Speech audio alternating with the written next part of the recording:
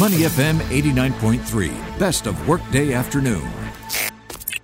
Well, hello and welcome into the Solar Business on Money FM 89.3. I'm Melissa Hyak, and joining me on the line today to talk about how the shortage of project professionals could impact the growth of businesses and the global economy, as well as how to close the talent gap, is Mr. Ben Breen, the Project Management Institute's Global Head of Construction and Managing Director of Asia Pacific. Hello, Ben, and welcome to the show. Hi, Melissa. It's great to be here. Thank you. Now, okay, I found a study, 2020 study by a U.S. consultancy based in Cincinnati that found that project managers are the most misused, misunderstood, and undervalued of all delivery roles. Now, I gather that the study was done on Americans, given that it's a U.S. consultancy. Is that in line with what you've seen in this part of the world? Yeah, I'm not actually familiar with that study, but I would have to say that it rings true. I do certainly think that project management it's often overlooked and underestimated as to what value project managers can bring. Right.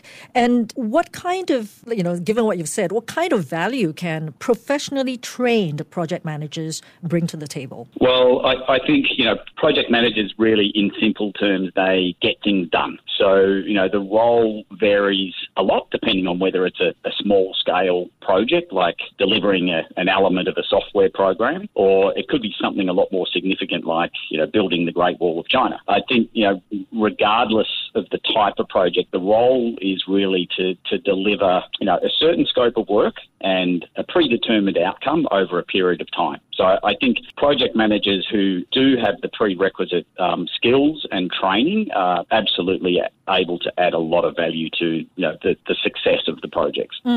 There's a tendency actually for for some organizations at least, right, to just put what they think or who they think is a capable person to do the job without any sort of proper project management training. Yes.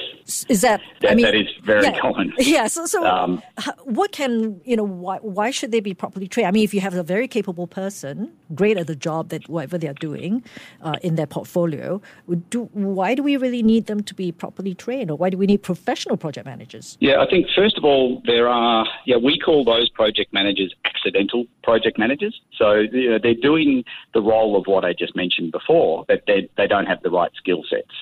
It's very common. I like to refer to a cartoon that I saw where a person was sitting in a tattoo parlor and they were looking at the picture of a brave lion in front of them, and then the tattoo artist was just finishing up, and it looks more like a timid cat. You got to make sure that the people have the right skills to deliver what they're there to deliver. So we do feel that we can work with those accidental project managers at any level. Certainly from really basic knowledge of project management through to career-defining professional project management. We can work with them across all that spectrum. What kind of skill sets are we talking about and competencies? I think traditionally it's always been, things like creating a schedule or, risk management on projects or critical path analysis. But all of those things are not known to the accidental project managers. And they have also become quite, par for the course. So more recently, we're seeing skills like collaborative leadership or strategic thinking or creative problem solving as some of the key skills that are really required. So the project manager sounds like it is not just a coordinator. Definitely not. They're delivering projects from start to finish. Not only are they there to coordinate, and that is part of the role, but they're there to put their own knowledge and skill sets into a situation. So you can't just be the typical postman. Someone tells you this and then you pass it on. You need to be able to add value to each process, and then that helps in delivering a successful outcome. Yes, I've been told actually in the selection of project managers or people to be in charge of project management, the EQ, emotional quotient, is actually one of the key requisites. Yeah, absolutely. Again, it's becoming more and more important. Things like empathy is such an important skill now. Listening skills. These are all what we used to call the soft skills. We're now calling them the power skills. because they are the things that you need in order to have a significant impact. And soft skills are important, but I understand that, being a project manager, you actually have to go to the different what do you call that? What do you call them? Under a project, you have a lot of, especially if it's how would you say, it's an interdepartmental sort of project. You would need to go prod all the different departments, right? And you have to have a certain level of empowerment. That's right. Yeah, that's all, part of sort of stakeholder management, and that relationship goes both ways, where you do need to be empowered, but the stakeholders, whether that's the clients or customer, that they need to trust you. So it's very important that you have the right skills and experience to gain that trust. And then that will really set you up for a much more successful project. Yes, in some companies that I've worked with, I've noticed that, they often put a person who is perhaps lower mid-level manager to handle the project. And oftentimes they have to go chase up after, the sub-owners of the different aspects of the projects, who could be like the CFO, who could be the CRO or the CIO. And oftentimes they find that they can't do their job properly because they feel that they are completely outranked. And as a result, those aspects of the projects actually fall behind. Yeah, again, that is quite common. Unfortunately, because of financial pressures, quite often projects will be won at very low margins.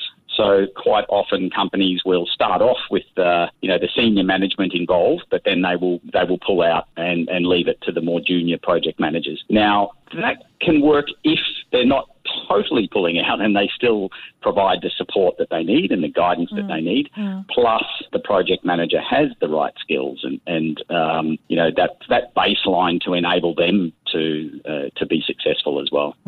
So how would you say not having the properly empowered or experienced or trained project managers and not having the right attitude towards project management, how would all these impact businesses? It's definitely detrimental without that level of empowerment, without that upskilling of employees to get them to the level that they need to be. The projects just will not be successful. And unfortunately, it is quite common, which is why you see a high failure rate with projects. So that's exactly what we're trying to address. That study by PMI, Project Management Institute, found that by the year 2030, which is actually just less than 8 years, about 8 years from now, 2.3 million project managers will be needed globally, right, to fill the roles.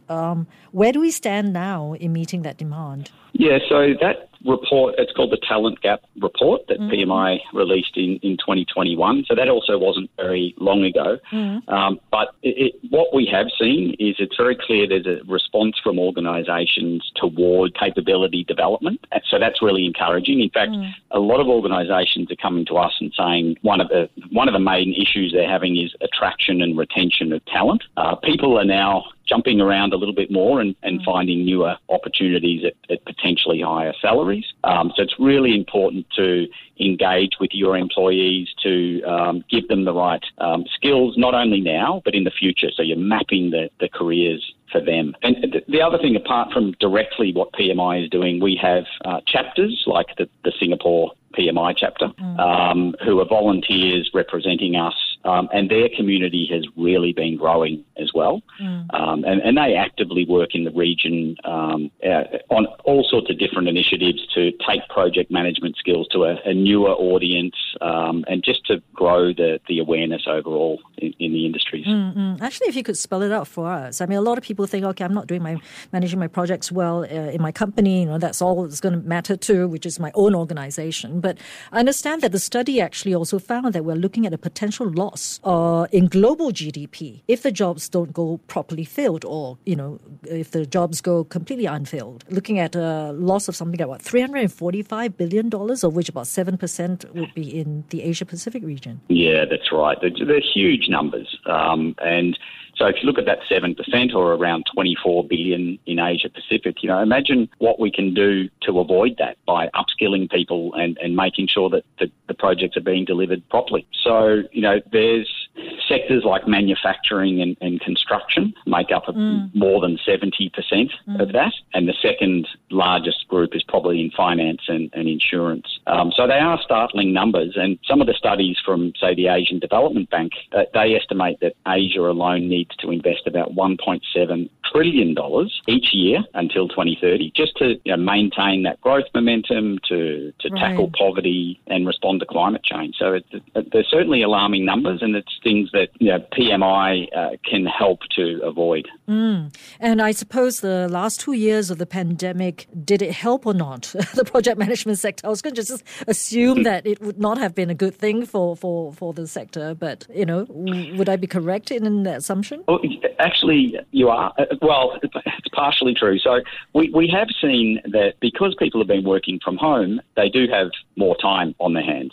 So I think PMI has become even busier than ever with meeting the needs of people who are saying, okay, COVID has hit, our world has changed. We know that there are new and larger impacts that are happening all around the world, and we need to be ready. So I think that has almost shocked people into saying, right, let's do something about it. So it's also, I think, really shown the importance of skills like communication and collaboration that I mentioned before. And so people know that if they are doing the courses that give them those levels of skills, then they're essentially future ready. And I know that your study also showed that there are some companies that are already very much on track.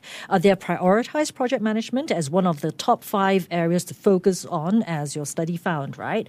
Yes. What would you say to those who actually have not yet invest in training up their own people or engaging a completely new headcount for project management? Yeah, it's clear from the studies that the companies that have invested in the training and capability development are the ones who have gone ahead and done well, and they've also been able to attract and retain the best talent, but also deliver more successful outcomes. So essentially, if you're staying still and not progressing, then you are falling behind, because these other companies are really starting to find new ways of working that are a lot more effective and efficient.